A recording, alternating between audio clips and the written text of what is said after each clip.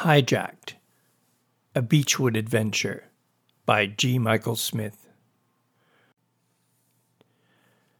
Chapter 3. The Club Meeting. The meeting always started with a roll call. Everyone was lined up with their backs against the fence at the end of Maple Lane. A grassy strip of land ran the length of the fence. All the roads that ran perpendicular to the fence ended at the edge of the grassy strip. It was no more than 10 meters wide. The old maple was at one end, just inside the fence. Billy knew who was there, but it was protocol to call out everyone's name. He liked to pretend that he was looking at a list and reading the names. He would mix up the order so that no one knew who was next, unless you were last. Then you knew because there was no one else. "Binky," he called. "Here," Binky whispered. "Binky," Billy called again. He had heard Anthony Berkowitz, a.k.a. Binky, but he wanted to make him speak louder. Binky looked at the ground and grabbed onto the pouch he wore around his waist. The pouch hid a small stuffed animal that no one had really seen except Jackie. He had snuck a peek once when he was at Binky's house. Everyone knew it was there, though, and hence his nickname. Binky carried his Binky with him at all times. Jackie threw up his hands. "Oh, for fiddle's sakes, Bink, speak up." "Here," said Binky. He had not spoken any louder than he had the first time, but Billy knew better than to push the issue. "Mad Dog," he said. "Here," said Maddox O'Hara. Maddox was a big boy with a large head of thick red hair and a face covered with freckles. The gang called him Mad Dog or Red Dog, or sometimes just Dog. His nickname suggested he was tough. But Maddox was anything but tough. He liked animals, especially soft, cuddly dogs, but he could never have one because his mom was allergic to just about everything. "Petra," said Billy. A tall girl standing in the middle of the group did a series of cartwheels around Billy and said, "Here, here, here, here," 4 times, one for each cartwheel. Her name was Elizabeth Petra Werner. Everybody called her Petra. She hated Elizabeth and all the short forms like Beth and Lizzie or Liz. "Charming," said Billy. "Present," said Charming. His manners were perfect. Devanish Sharma had recently moved into one of the older homes at the far end of Beechwood Glen. His family had moved from Mumbai the previous year. He was a small boy, but he was very smart. Not smart like Jackie, but smart like your teacher was smart. He knew lots of stuff, but he seldom said anything until he was asked. So when he first joined the Braves, Petra called him Charming Charming. The charming part stuck. "Orf," said Billy. "I'm here," she said curtly, then continued, "Where else would I be? God, this taking attendance is majorly lame. All you have to do is look up and see that we're all here. I want to make a motion that we stop taking attendance. Any discussion?" She looked at everyone. No one said a word. "Great, there's no discussion, so let's vote. All those in favor of stopping this silly activity of taking roll call, raise your right hand and say aye." She raised her hand and said aye. No one else said anything. They were all used to her antics. Her name was Sally Ann Singleton. She was always staying at someone else's house, and Billy's sister called her little orphan Annie. The gang shortened it to Orf. Billy shrugged his shoulders and said, "I call this meeting to order." "Just a minute, Billy boy, you seem to have forgotten something," said Jackie. "What have I forgotten?" "Well, from my perspective, you seem to have committed a giant faux pas." "A what?" asked Petra.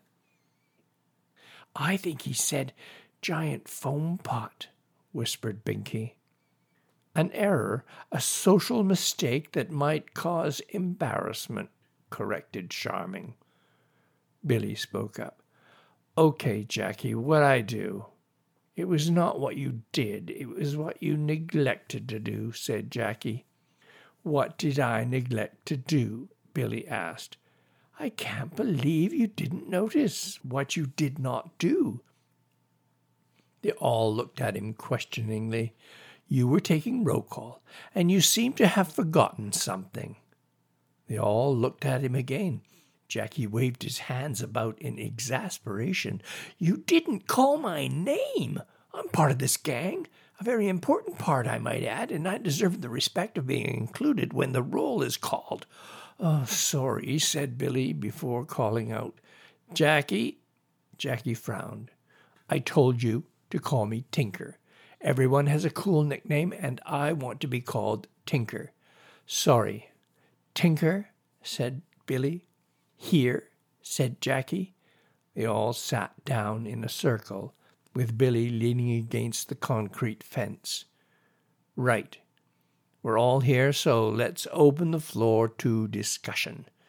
School has been out for a week now, and we still have no plans. Any suggestions? Asked Billy. Jackie raised his hand, but immediately started speaking.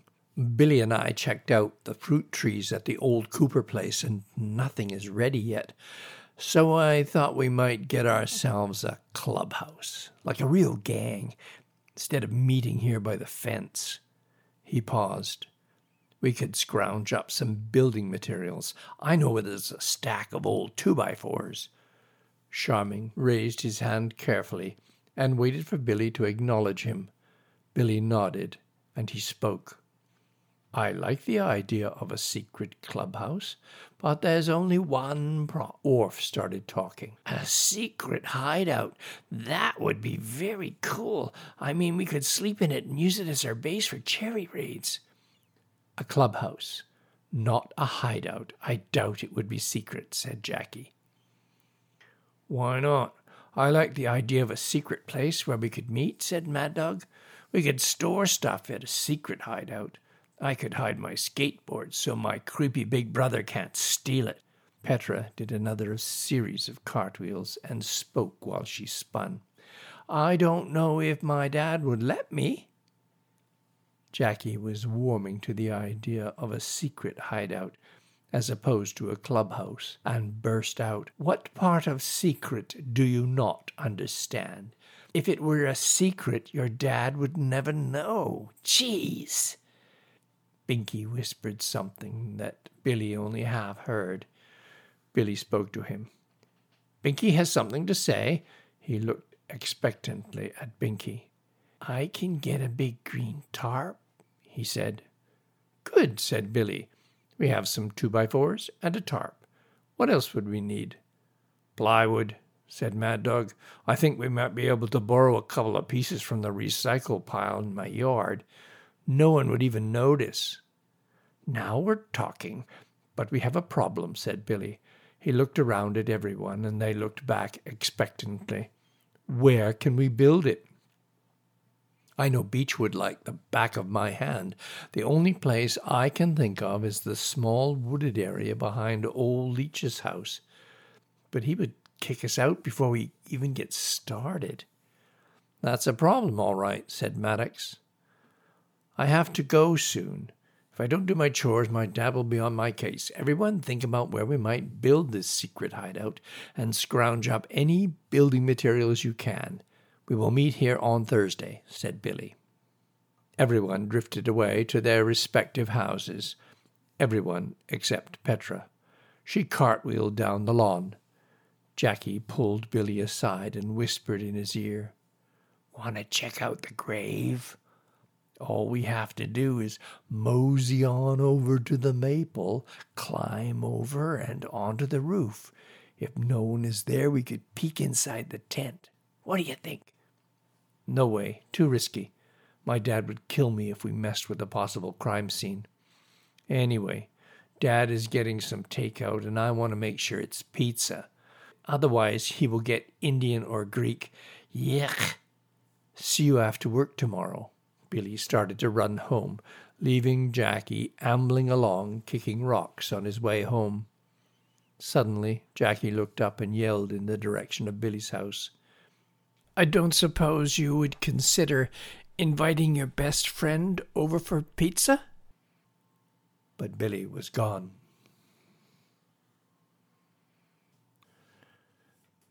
Chapter 4.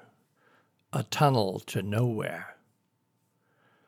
The next morning, when they arrived at the Cooper place, Billy could see the tent still in the backyard, covering the old grave. It was wrapped in yellow police tape with the words "Do not cross" repeated along its length. It seems they haven't taken the skeleton away yet, noted Billy. They decided it was not a case of foul play, so they're leaving it in place until they can get someone from the university to check it out. That will happen sometime later this week. The police asked me to keep an eye on the tent and make sure it was not disturbed. He looked at Billy. I am delegating that responsibility to you. No one is to enter that tent and touch the bones. Are we clear? Billy knew what "are we clear" meant. Yes, sir, he responded quickly. No one is to go near the tent. I will let the Braves know. Especially Jack Houston, said his father. He let the name Houston hang in the air, as if it had special meaning. Billy understood what he meant. I will make sure he doesn't disturb anything. Billy was given a new job. His dad had to do a major repair on the kitchen pipes. Some of them were made of lead, and lead was a huge health problem, especially when it was used in water pipes. It was poisonous. He had to tear out all the old pipes, replace them with copper, and use a solder that did not contain any lead. Why would they use lead if it was poisonous? Asked Billy. I guess they didn't think it would come out of the metal. I suppose it happened so slowly that nobody noticed. They also used it in some paints, and kids got sick when they chewed on their painted toys. Lead gets into the environment and is ingested by animals as well. They get sick and die. We even used to use it in gasoline for our cars. Notice the gas pumps now say unleaded. Interesting, huh? His father smiled. You need to know this stuff if you're going to be helping me. Yeah, I guess, Billy shrugged. What do you want me to do? You can start by taking out all that junk to the truck, and then we will have to clean down there, he said, pointing at the middle of the kitchen floor. Then he handed Billy a pair of work gloves. Use these. Billy stood looking at the kitchen floor where his father had pointed. Down where? He asked. Down in the old cellar. Get this stuff cleaned up and I'll show you, replied his father. Billy cleared up all the junk on the floor of the old kitchen. It was mostly bits of wood, plaster, and pipe that his dad had torn out the day before. He carried it to the truck. He knew better than to throw the stuff in the back of the truck. His dad had told him to put an old tarp in the back and then place the junk on the tarp. No throwing, Billy could hear his dad's favorite saying. Respect your tools and they will serve you well. Billy placed all the junk in the truck. Dad, the truck's full, he announced. Good work. I'll take it to the recycling center. I want you to go down there, he said, gesturing toward a trap door in the corner of the kitchen, and clean out any junk that you find. I need the cellar cleared so I can fix these pipes from below. Stack the junk in the front yard, and I will make a second trip to the recycling center. If you find anything valuable, you can keep it. There's some old stories about gold and silver being melted down in the cellar of the Cooper place. My grandfather used to tell me stories about a band of thieves that were never caught. They used to steal gold and silver from people's houses in town and from the miners when they came back from the gold fields.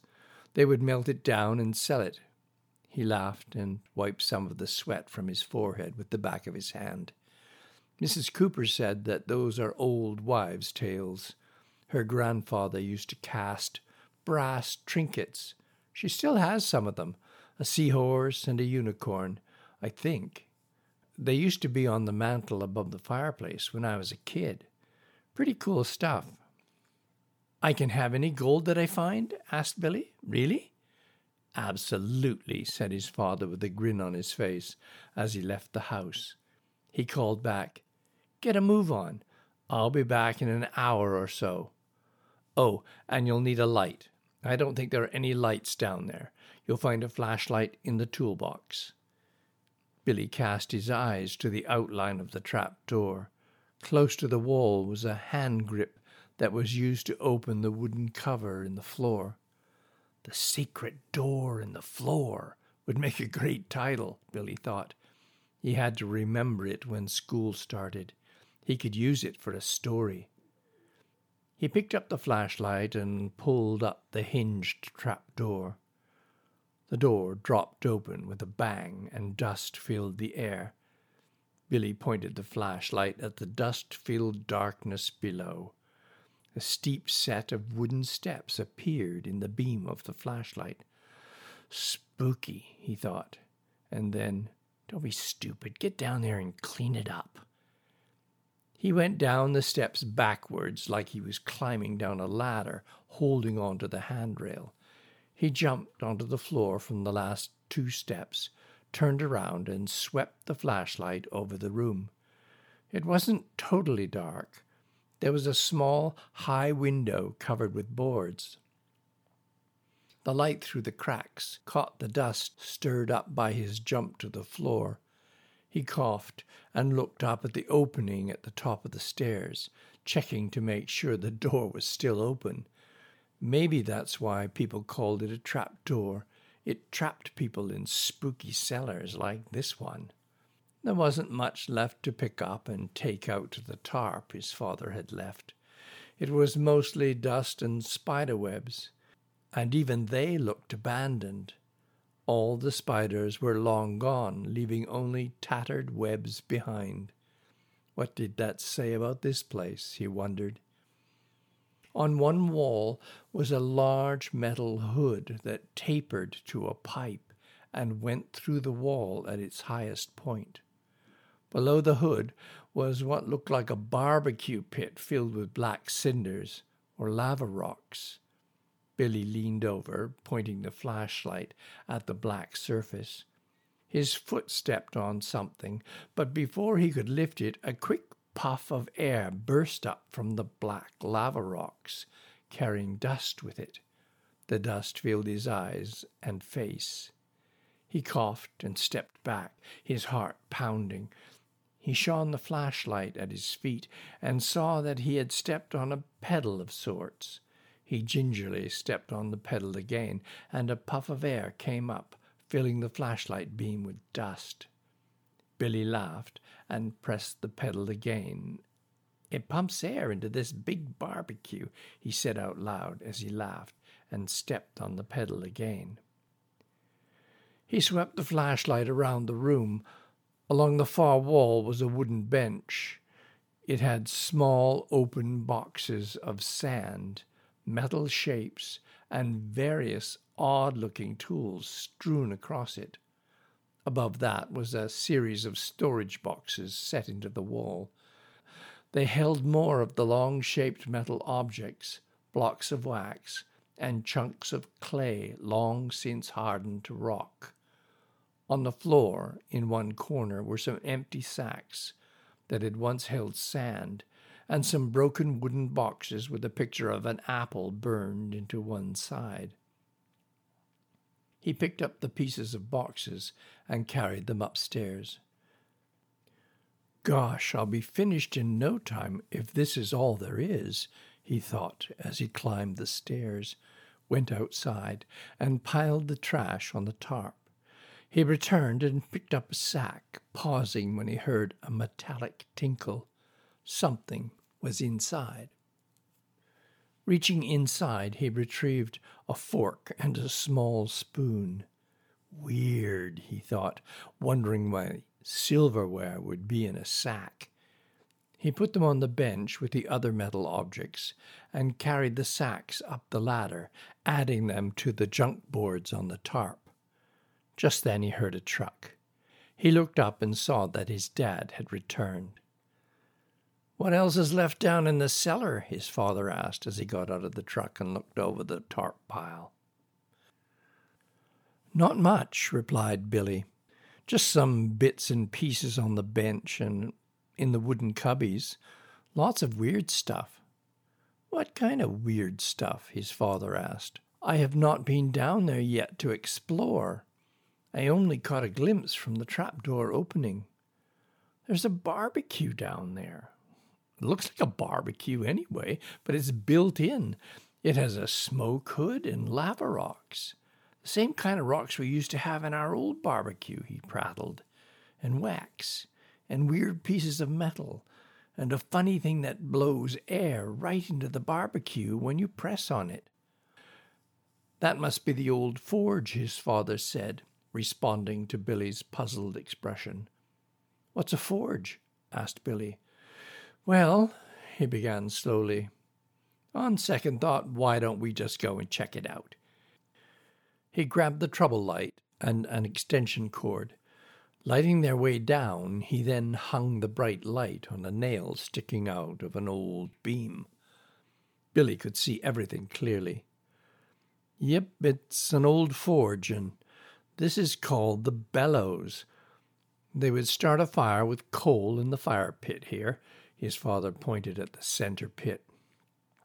"They pumped air into the fire with the bellows to add more oxygen and make the fire hot enough to melt metals like bronze and silver and even gold. Come to think of it, Mrs. Cooper has lots of metal trinkets and figurines. I bet they were cast in this room. They must have been made by her grandfather.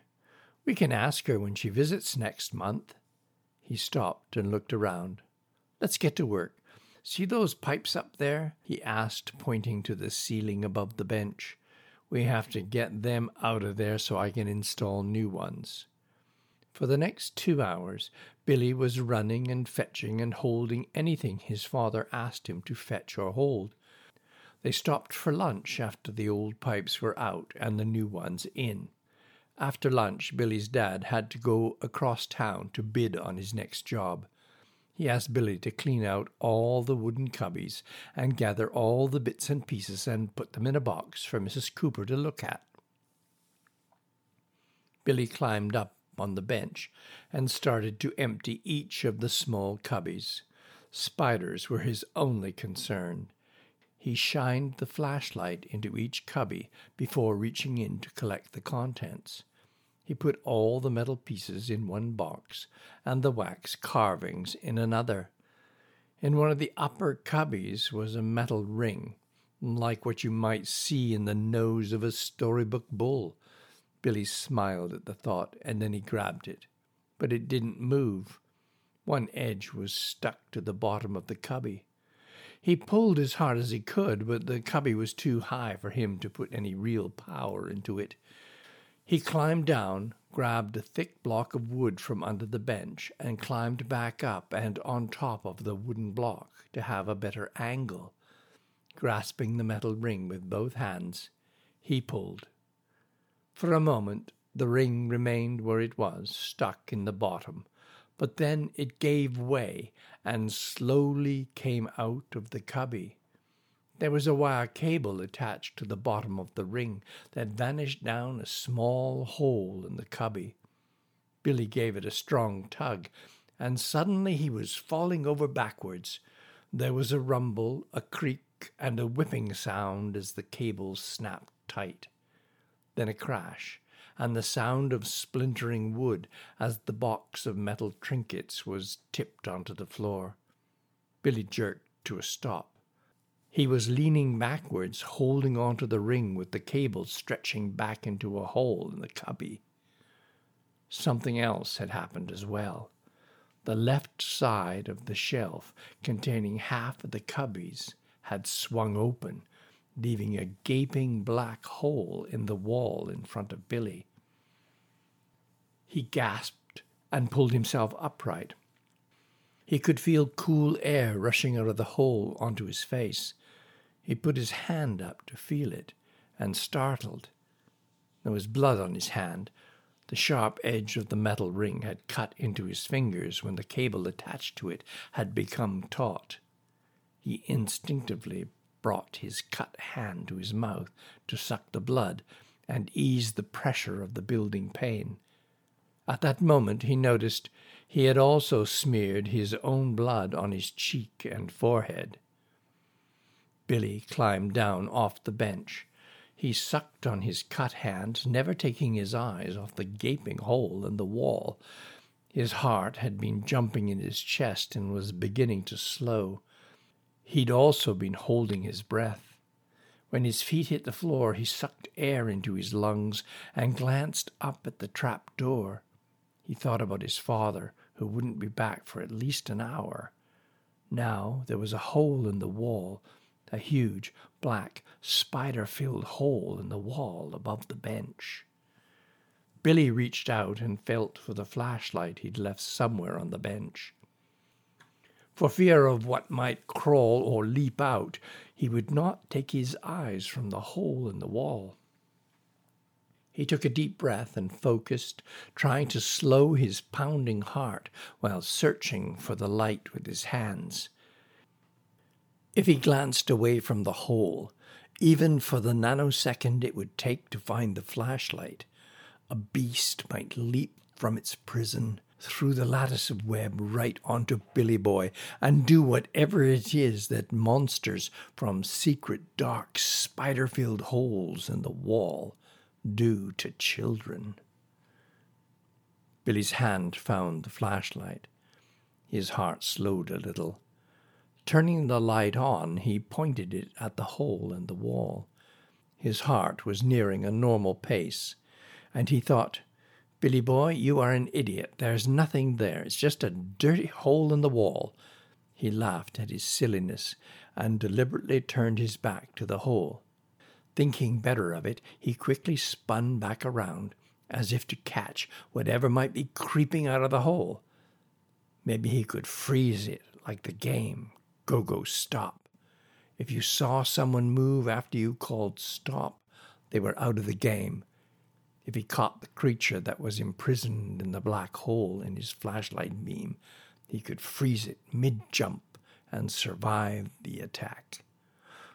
"Don't be a silly newt," he said out loud. The sound of his own voice seemed to calm his nerves.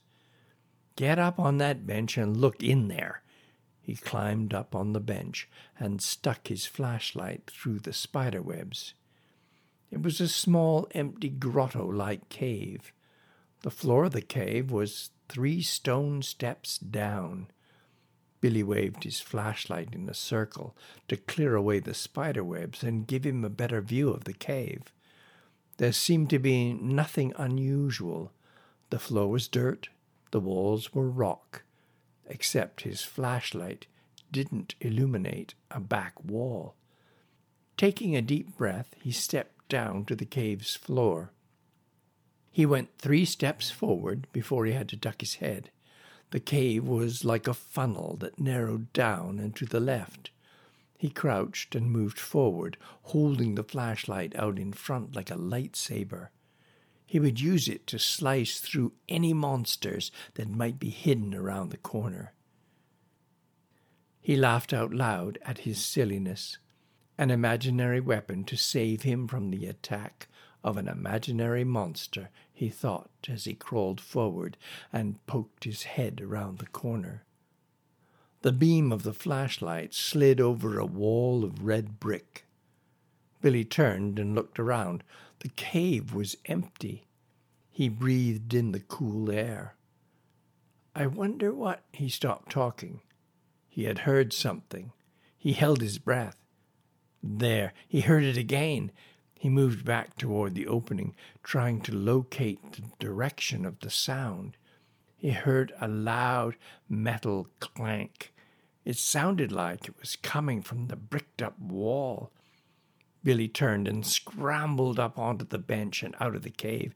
His heart was beating like bongo drums in his chest. He reached over and pushed on the wall of cubbies to close up the cave.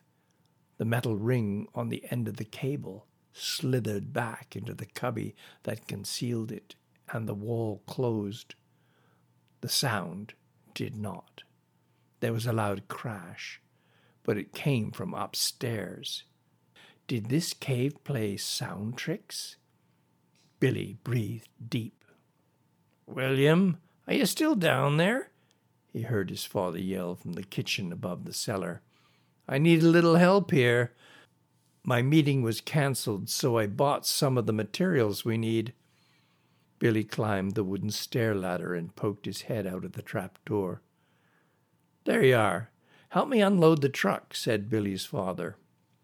He looked at Billy's face and reached out, grabbing him by the shoulders. "What happened to you? You got blood all over your face." "Oh, it's nothing," Billy replied, realizing the sound he had heard was his father dropping bags of pipe fittings on the floor of the kitchen above. The sound must have echoed off the brick wall. He breathed out slowly. "I'll get what's left in the truck." He left the room, not knowing why he didn't tell his father about the secret wall of cubbies and the empty cave.